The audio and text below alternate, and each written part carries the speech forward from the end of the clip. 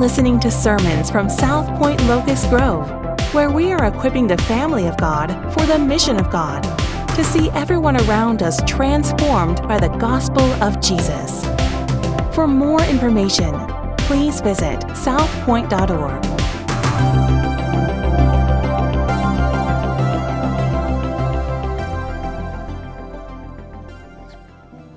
Well, good morning. If this is your first time here, my name is Chris. I'm one of the pastors and at our McDonough location just up the road. And so I'm not typically here, but I am really grateful to be among you this morning. We're going to look at Isaiah chapter 35. And also, if this is your first time, the last Sunday of every month is family worship. So there are probably more children in here than we're typically accustomed to, but that's good. And we're going to all celebrate that together this morning. My topic is joy, so it's very appropriate that we would have some extra noise in here this morning. If you're a parent of one of those children and you haven't already making use of the family worship packets in the back, feel free to grab those. There's some colored pencils there for your children to follow along as we go through this text. But again, we're going to be in Isaiah chapter 35. Now, as we look at this text, I'll just be real with you. I really struggled on how to preach about joy. And it's not because I don't have joy or that I don't feel joy or that I haven't experienced joy already this season. I've preached this joy on many occasions. So I know what to preach. And yet it's difficult because I think most of us have heard the message that I've preached or that Pastor Mark has preached or that others in your life have preached on joy. That joy is different than happiness, right? Happiness is found in circumstances, but joy is this deep, abiding emotion that can withstand the deepest tragedies and life's toughest pains. And while that's true, and I'm going to do my best to unpack that a bit during our time together this morning, I think that, if you were to be honest with me, it feels a little trite to us at times. Joy. We're all supposed to have it. Joy, it's that thing that you're supposed to experience as a Christian, and yet as I speak about joy this morning, you think, yeah, I've heard this. And you probably have. The reality is that most of our days are filled with tremendous difficulty. And on the road to joy, whatever that elusive concept is, we would love, or maybe I'll just speak for myself, while we're on this journey towards joy, we'd probably just take happiness, wouldn't we? I may not get the joy that you're talking about this morning, but if I could just have some happiness, I'll take that instead. And that would just be enough. Anybody else there? Yeah, thank you, Mark. Yeah. Joy sounds nice, but happiness is fine too. Now, as we get to Isaiah chapter 35, the Israelites, we need to know, have been experiencing one of their most difficult moments in all of their history, one of the most darkest and difficult times that they had ever seen. I'm sitting at lunch the other day with a friend, and he looks down at his cell phone and he says, "Oh, good news. I've won the Powerball. All I have to do is text this guy back to transfer the money into my account." And everybody laughs, right? Like, of course, that's too good to be true. You didn't win the Powerball. This guy's scamming you. But I think that's sometimes what we think about when we think of joy. All of that stuff that the preacher talks about when he says joy, this joy that is going to see us through life's most difficult pains, is just kind of too good to be true. Nobody really experiences that. Nobody really has that. That'd be nice, but it's too good to be true. Now, that's how these 10 verses that we're about to look at the backdrop of the rest of Isaiah and Israel's present circumstances. So this morning, I want us to see together from Isaiah 35 that the plan of God for the people of God is everlasting joy. Hear that. The plan of God for the people of God is everlasting joy. So if you have a Bible handy, whether that's physical or on a cell phone, all is good. If you'll just stand with me if you're able. And we just want to stand and honor the reading of God's word this morning. If you'll read along as I read aloud. Isaiah chapter 35, it says this, "The wilderness and the dry land shall be glad. The desert shall rejoice and blossom like the crocus. It shall blossom abundantly and rejoice with joy and singing. The glory of Lebanon shall be given to it, the majesty of Carmel and Sharon. They shall see the glory of the Lord, the majesty of our God. Strengthen the weak hands and make firm the feeble knees. Say to those who have an anxious heart, be strong, fear not. Behold, your God will come with vengeance and with recompense of God. He will come and save you. Then the eyes of the blind shall be opened and the ears of the deaf unstopped. Then shall the lame man leap like a deer and the tongue of the mute sing for joy. For waters break forth in the wilderness and streams in the desert. The burning sand shall become a pool and the thirsty ground springs of water in the haunt of jackals. Where they lie down, the grass shall become reeds and rushes, and a highway shall be there. And it shall be called the way of holiness. The unclean shall not pass over it. It shall belong to those who walk on the way. Even if they are fools, they shall not go astray. No lion shall be there, nor shall any ravenous beast come up on it. They shall not be found there, but the redeemed shall walk there. And the ransomed of the Lord shall return and come to Zion with singing. Everlasting joy shall be upon their heads. They shall obtain gladness and joy, and sorrow and sighing shall flee away." This is the word of the Lord. You may be seated. Here are 4 truths about joy for the redeemed. 4 truths about joy for the people of God. The first is this: joy is guaranteed for the redeemed. Isaiah gives this idea that joy is going to be guaranteed. It is guaranteed. It is something for the people of God. And this isn't a joke like the Powerball text my friend received.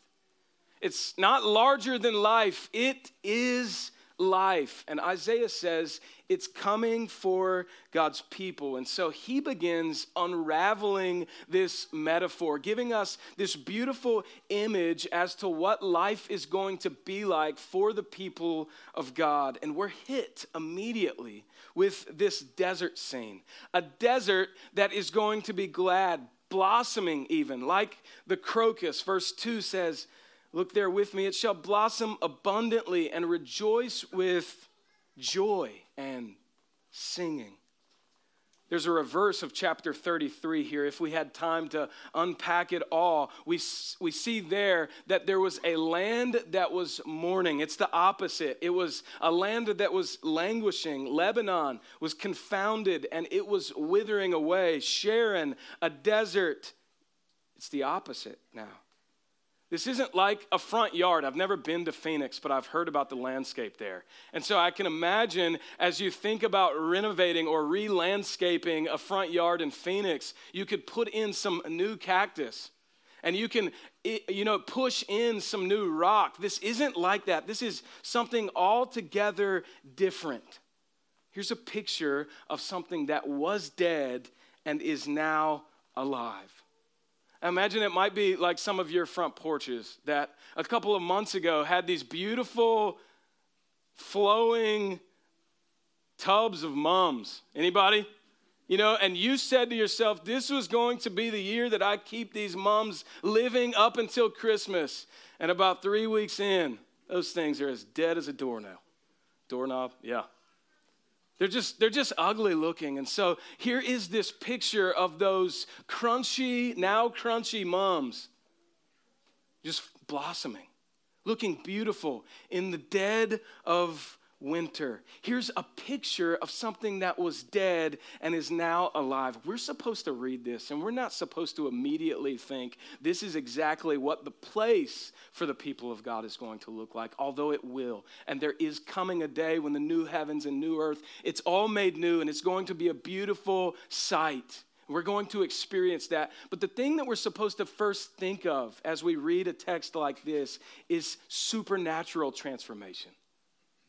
That this is something that shouldn't be. A desert should not be alive. Dead flowers should not blossom again. Crunchy mums are not meant to come back to life in the winter. And this, I want you to hear this, is supposed to be a picture of what is to happen within God's people. Supernatural transformation. It's not something that's just going to happen out there, but it is something that is supposed to take place within us. Verse 10 gives us a better idea. Look there with me. It says, "And the ransomed of the Lord shall return and come to Zion with singing. Everlasting joy shall be on their heads. They shall obtain gladness and joy, and sorrow and sighing shall flee away." You see, this is more than a circumstantial change. This is more than a turn of events. This is God showing the people of God what transformation is going to look like in his people. I wonder if we often miss, as the people of God, what joy is actually to be, because we're always looking for external circumstances to change. If I could just have this, if this would just turn around in my life, then and then alone will I have joy. But I wonder if God is up to something different. And we see it here in the text. The NIV actually has a stronger translation here, I believe. It says that gladness and joy will overtake the ransomed. It's not that gladness and joy will be obtained for the believer. It's that it's going to overtake us. It's a military term. Joy and gladness aren't just received or obtained. It's going to overtake us. And on that day, the text says that sorrow and sighing are going to be left in the dust. If we go all the way back to the beginning of the Bible, Genesis chapter 3, we saw after Adam and Eve committed the first sin, that the ground was cursed. The ground that was originally beautiful and always producing plentiful crops was now going to be very difficult, and it was going to be met with toil and difficulty. Can you imagine for a moment that Georgia red clay, when the earth was invented, was supposed to be fertile? Can you imagine? Some of us, like myself, we just get plants from Lowe's and we keep them in the pots, so we don't really understand the magnificence of Georgia red clay producing a great harvest. But that was to be the case. Romans 8 tells us, some of you are familiar, that creation itself is eagerly longing for the effects of sin's curse to be broken. And Isaiah 35 comes in the middle of a really difficult time for the people of God and tells us that that curse is indeed being reversed. It will be reversed. Now, all that sounds great, but I know I'm starting to sound like the guy that I said that I didn't want to be when we started this morning. I'm starting to sound like the guy who said, hey, joy is this thing that everybody can experience through the deepest, most possible pain. You can have joy. I'm starting to sound like that, giving you religious platitudes about how joy is yours and it's going to be better tomorrow. But if you're like me, I just want to see where that promise is. Where's the guarantee that that joy is really going to be mine? Look there at verse 4.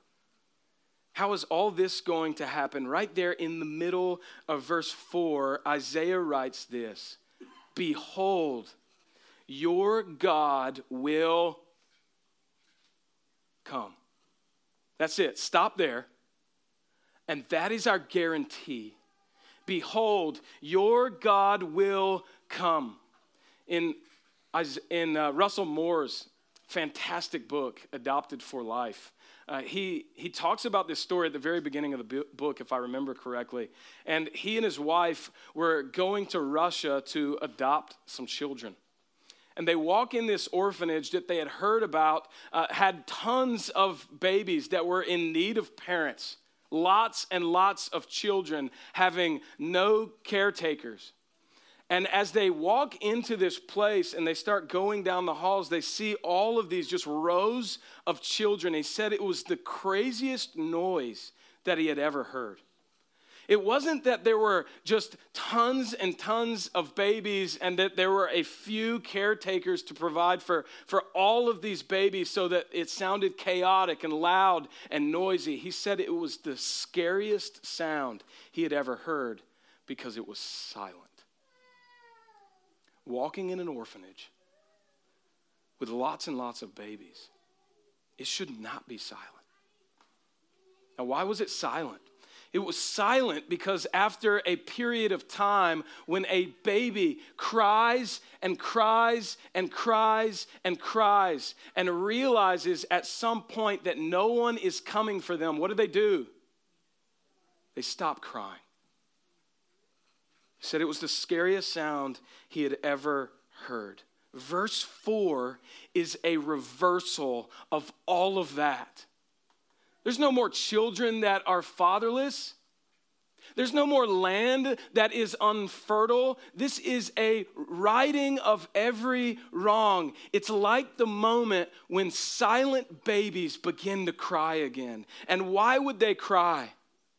When deserts bloom and waters spring forth in a dry land for the redeemed, the people of God, hear this again, joy is not found in the circumstance. It's not found in a different circumstance, though we often would want that to happen. It's found in the presence of God coming to his people. Joy is found in the presence of God coming to his people. You see, the guarantee your God will come is the basis for joy in your life. We can't miss that.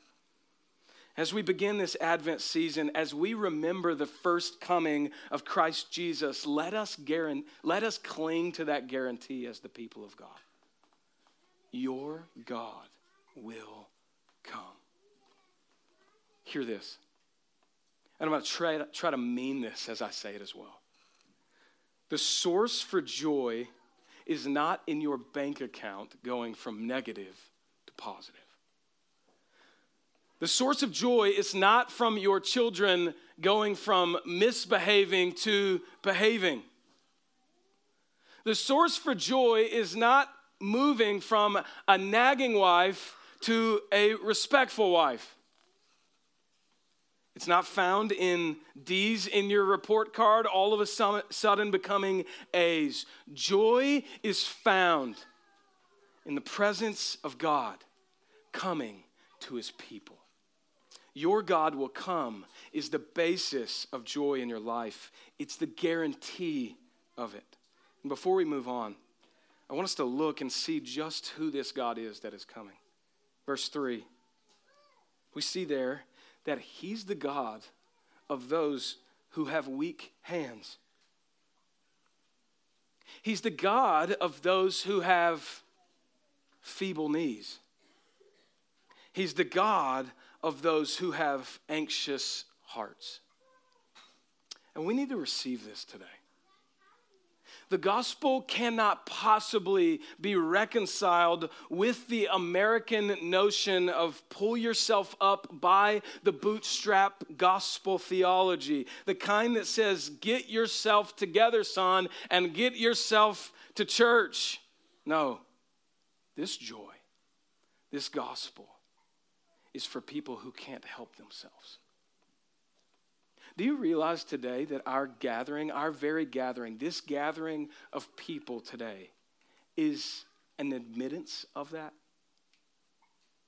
Whether you find yourself personally coming with that admittance or not, the gathering of the people of God, Sunday in and Sunday out, is an admittance that we cannot possibly do this on our own. We're a weak people. Do you know that? We're a weak people. We are desperate for God to intervene. We are recognizing together as the people of God, as we lift our hands, as we sing songs to one another, as you hear the preached word of God taught week in and week out, we are admitting before God and to one another, man, I can't do this. can't do this without the help of God. We are expressing together that we can't possibly do this. And we don't come as a people to prove ourselves worthy to God. No, in fact, we come together to say that our God is worthy of worship. So we're submitting ourselves before you, Holy Father. It's a complete reorienting of the week that we've just had, right? Where over and over we kept saying to ourselves, I've got this. If I can just pull this together, if my kids would just behave. No, we come together on Sundays. And it is a grace-giving time, is it not? Where we say, man, I totally blew it. I've messed up. I've sinned more than you can possibly imagine. And yet the Lord is kind and gracious to see that we might surrender ourselves yet again together as the people of God so that we could say, Lord, you are worthy. And he is saying in the midst of that is joy that is everlasting, and joy is found there. John Calvin says of this verse that by the tongue and ears and feet, he means all the faculties of our soul, every bit of us, which in themselves are so corrupt that nothing that is good can be obtained from them till they are restored by the kindness of Christ. We come as a people with anxious hearts, weak knees, feeble hands, and we say together, every bit of our faculties is tainted, and we need the kindness of Christ to remind us in the here and now that there is something better than what we've experienced this week. Are you weak this morning? Feeble? Anxious even? That's the kind of people that God is coming for. As we move on in verse 4, I want us to see that joy is not only guaranteed for the people of God, but joy is made simple for the redeemed.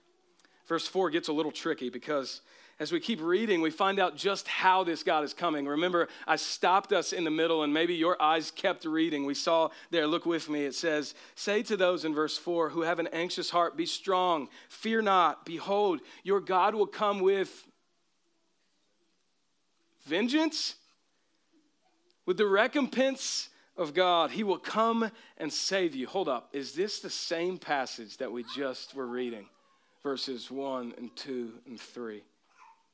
We're talking about the deserts becoming oases, dead things coming to life, and now this God is coming in vengeance.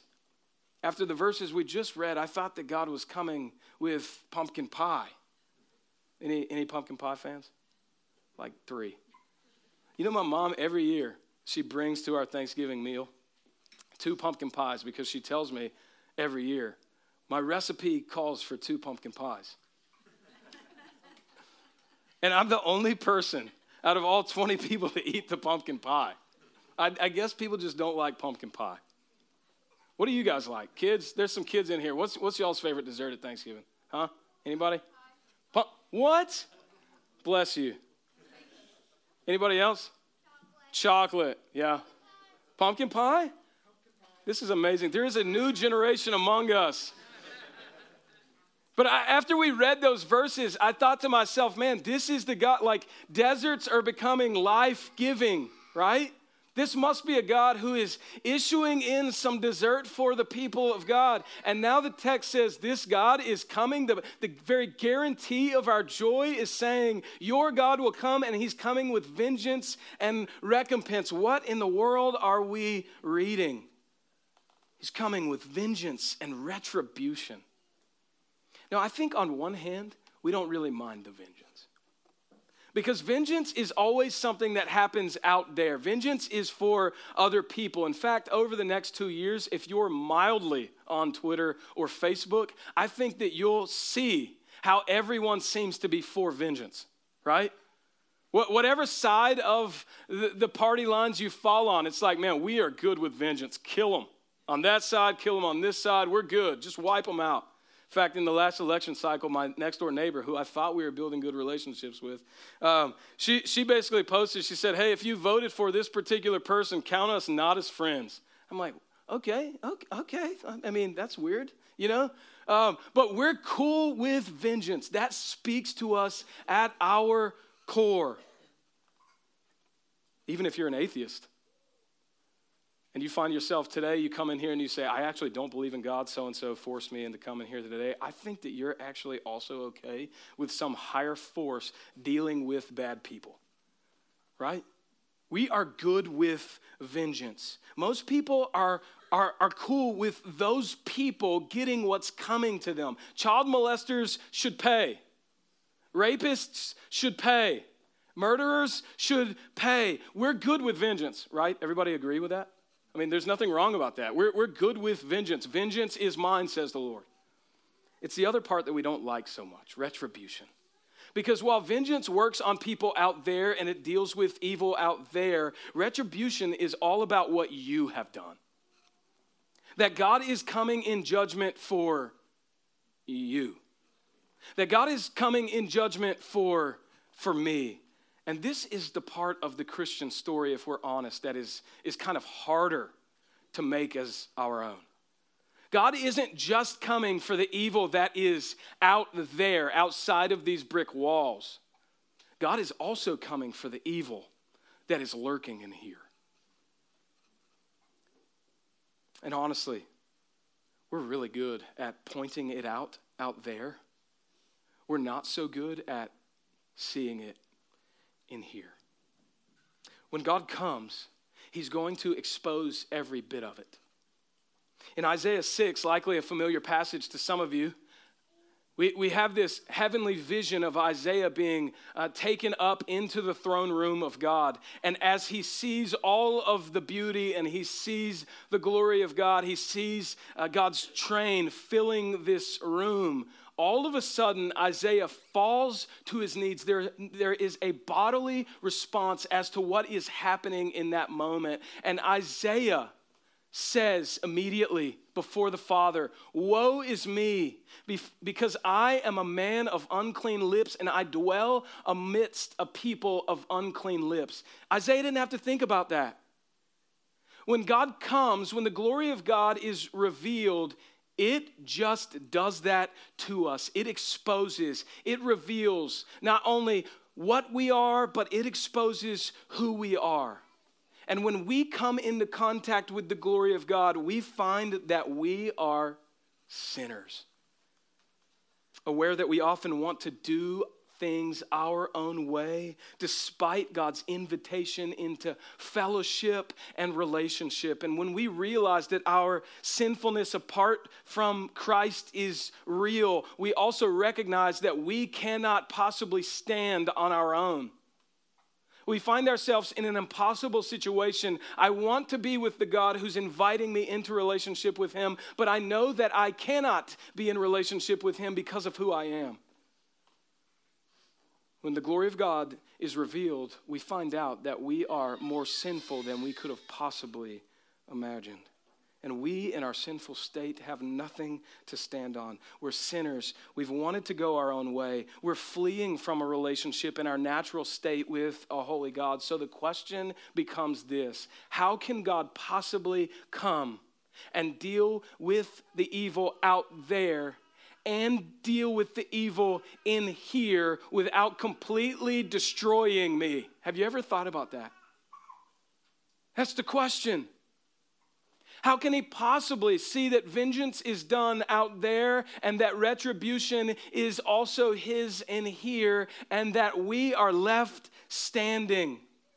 That's how joy is made simple for the redeemed, because it's answered in the first advent. It's answered in the person of Christmas, that is Jesus. So third, we see that joy is found in Jesus Christ for the redeemed.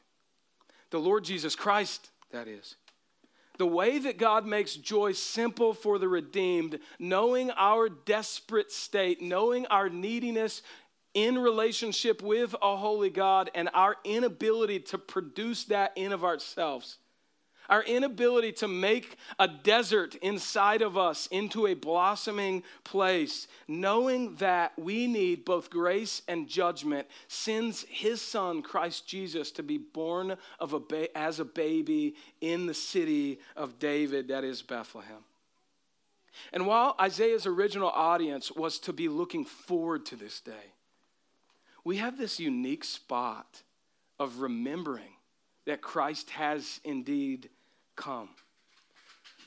We have this unique spot in redemptive history to say Jesus has indeed come. For us as believers under the new covenant, we aren't stuck looking at a save the date card on the refrigerator. The joy has indeed come. Matthew chapter 1. If you're quick with your fingers, you can turn to verse 20. Matthew chapter 1, it says this: an angel comes to Joseph in verse 20, and it says, Joseph, son of David, do not fear to take Mary as your wife. For that which is conceived in her is from the Holy Spirit. She will bear a son, and you shall call his name Jesus. For he will save his people from their sins.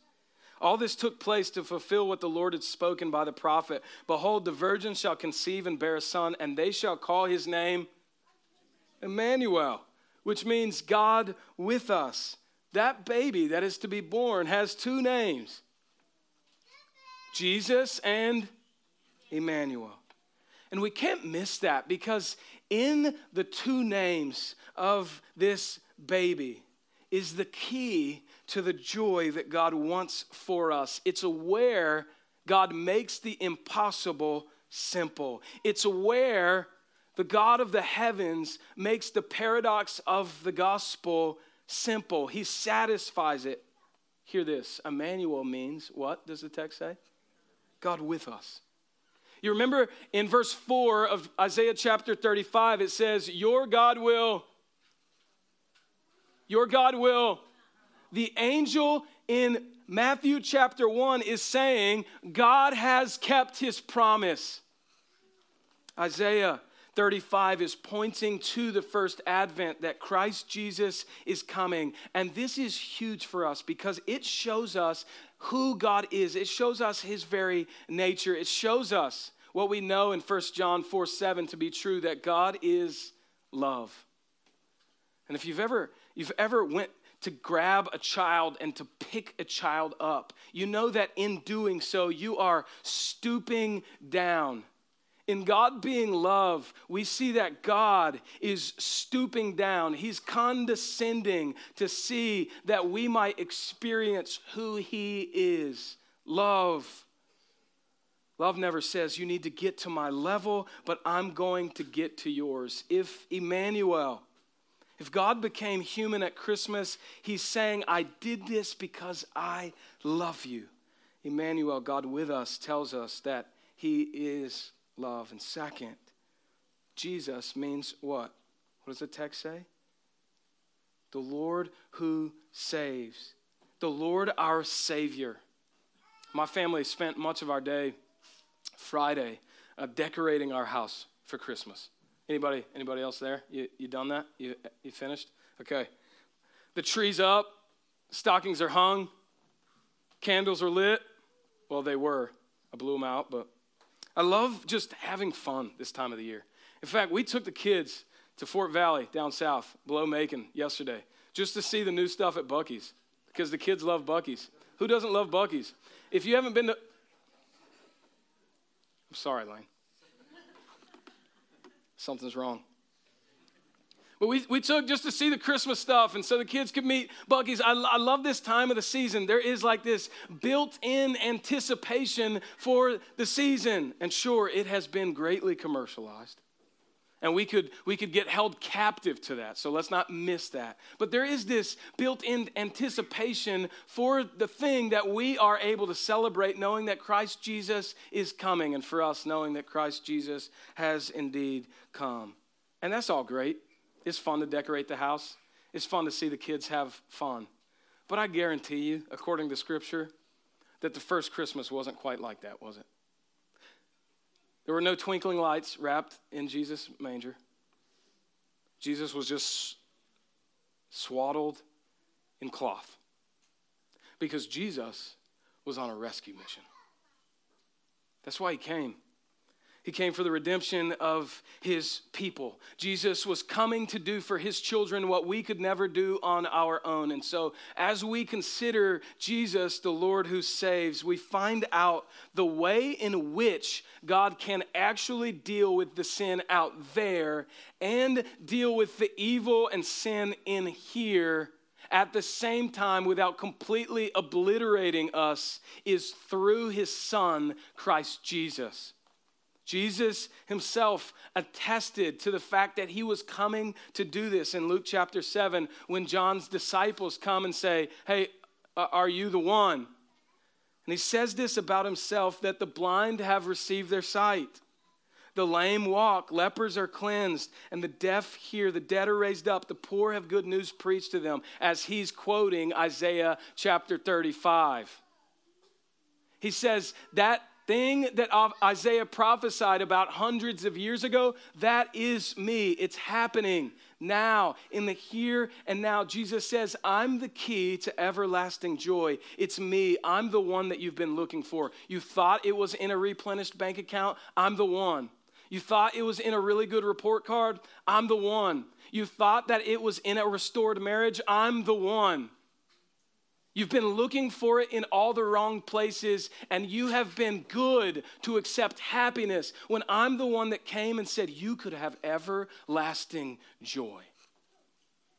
I want us to consider joy for a moment in the context of Jesus saving us from our sins. Because when we think of sins, we often only think about it in legal terms. And there are plenty of places in the Bible that God talks about sin in those ways. But consider Hebrews chapter 12 for just a moment.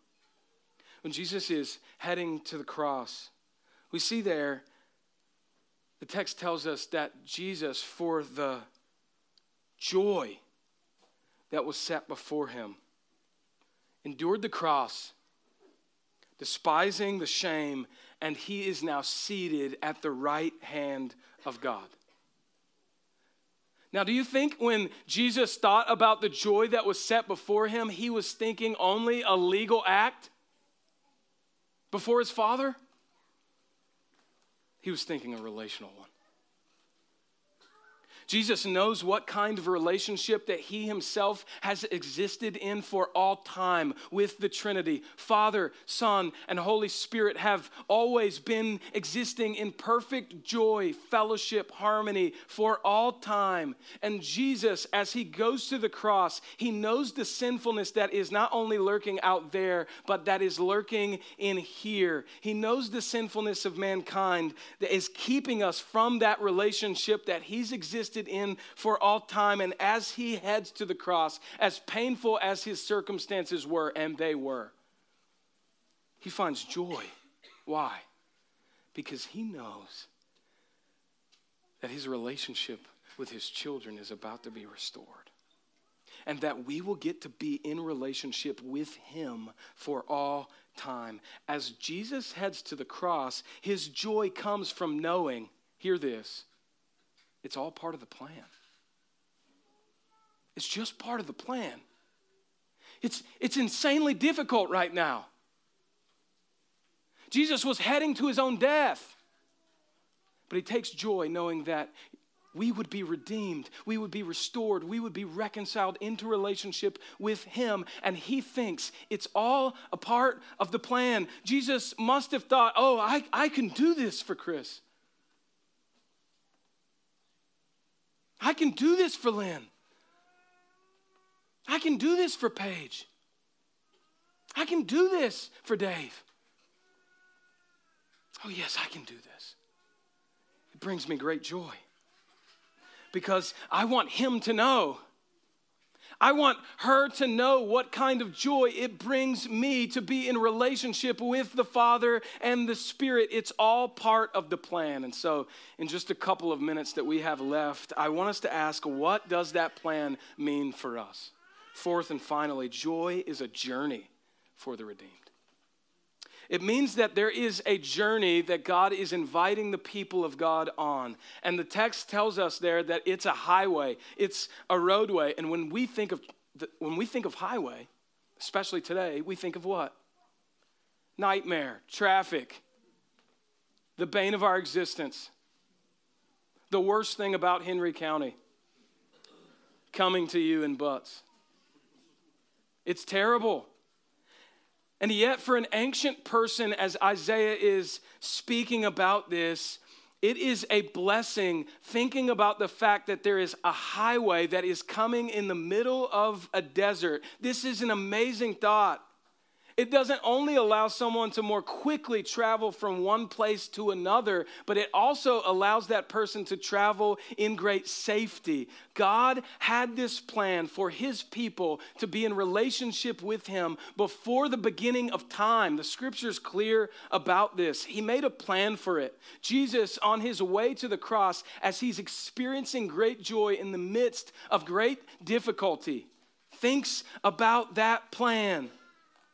And now we see that there is a highway we can quickly travel.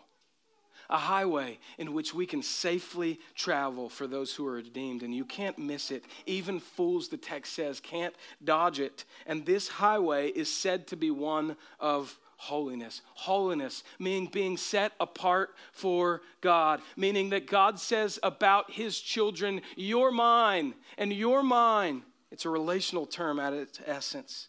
And so the people of God are on a journey, and we're invited into following him with our entire being, completely given to him, knowing that it's all part of the plan.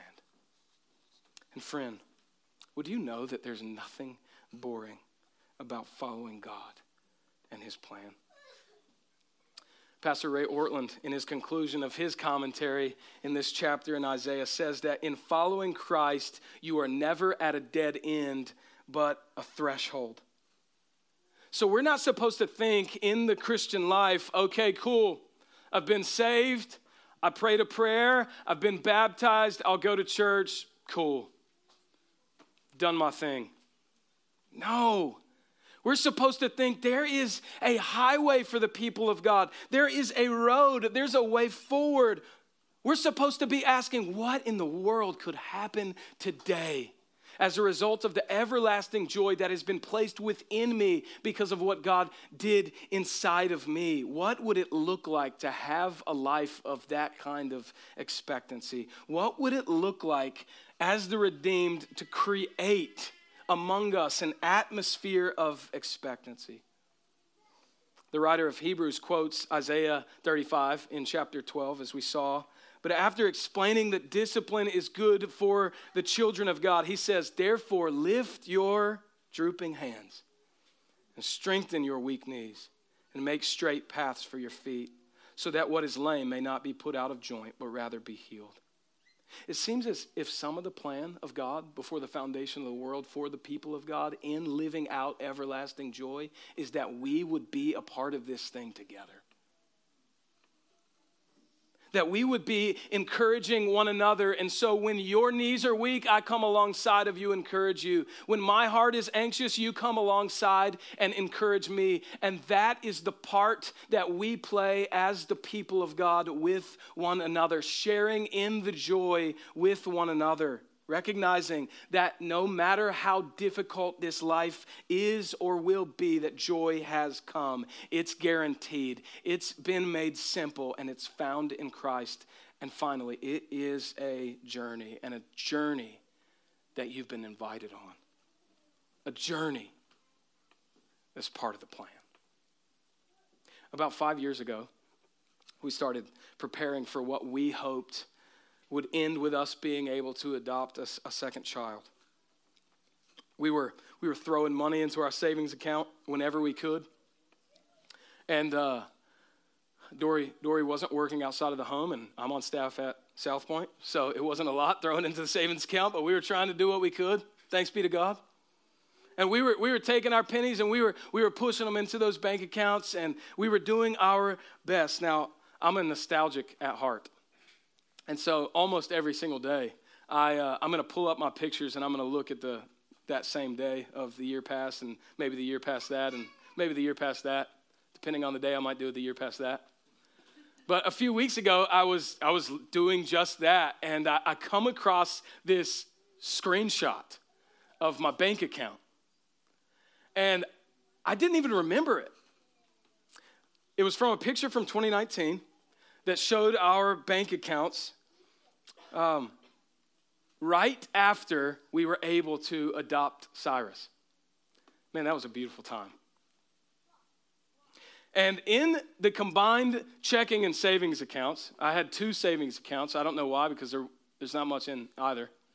But I had 2 savings accounts and 1 checking account, and one savings had 0.00.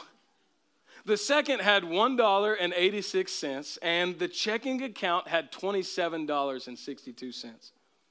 By all accounts, Cyrus's adoption cost us financially everything. And you know what? Until I saw that picture a few weeks ago, I cannot even remember that happening. Why?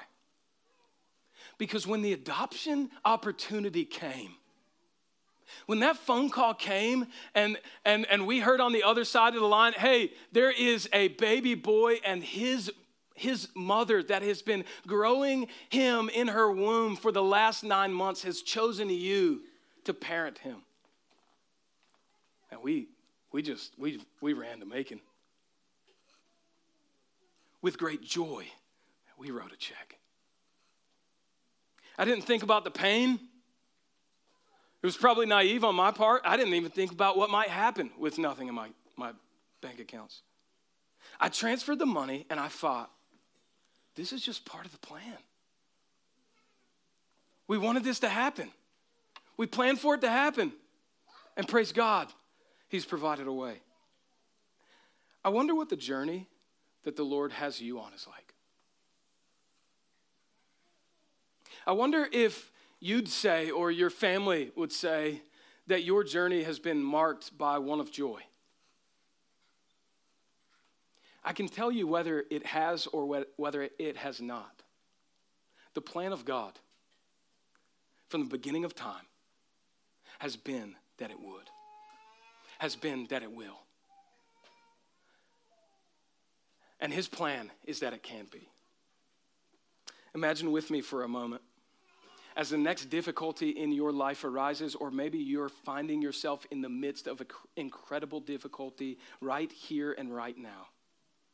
What would it be like if the people of God gathered in this room together today decided that we're going to have a conversation with the Father next time? And we're going to say, Lord, I may not like this, but I know it's all a part of the plan. The plan of God for the people of God is everlasting joy. Let's pray. Father, we thank you that you've given us a chance as your people to sit under your word this morning. We thank you that you have seen that this text was written thousands of years ago, that we might know you and that we might love you, that we might live lives of expectancy, knowing that Christ Jesus was coming and now knowing that he has come. Knowing that joy is not something that other people can experience, but not me. But knowing that Christ Jesus, for the joy that was set before him, despised the shame, endured pain, went to the cross to see that joy, everlasting joy, could be guaranteed, would be guaranteed for your redeemed. And that you've made that complex thing simple. Where we deserved your vengeance and your retribution, where our world deserves for you to come in judgment towards them, and also we deserve it ourselves. And yet you saw a way, you planned a way for your son Christ Jesus to come, to live a perfect life, to die a death at the hands of angry men, and exchange on the cross our sinfulness for his righteousness, that we might know you and that we might experience everlasting joy, deep, abiding joy. Joy that is found in the person of Christ, the person of Christmas. God, I pray that as we experience what you have for us, this highway of joy over the next several weeks, as we look forward and we remember your first coming, Son, Christ Jesus, that we would be continually thinking, even in difficulty, this is all just part of the plan. A plan for great joy for your people. It's in Christ Jesus' name that we pray. Amen. Every week at South Point, we participate in what the Bible calls the Lord's Supper, communion. And Jesus himself instituted it on the night before he was killed. And he had his disciples in a room together, and he broke bread, and he was trying to tell them that this was going to be a symbol, a picture of his coming death on the cross. And so as we eat, the people of God, in just a moment, and we take that bread and we dip it into the bowl of juice, there are 4 stations around this room. We're remembering what Jesus Christ came to do, that he came as the real, tangible, physical guarantee that joy could be ours forever. But I want you to hear this. This meal is not for any one of us that would come and would say, I've got it all together. I can do this thing on my own.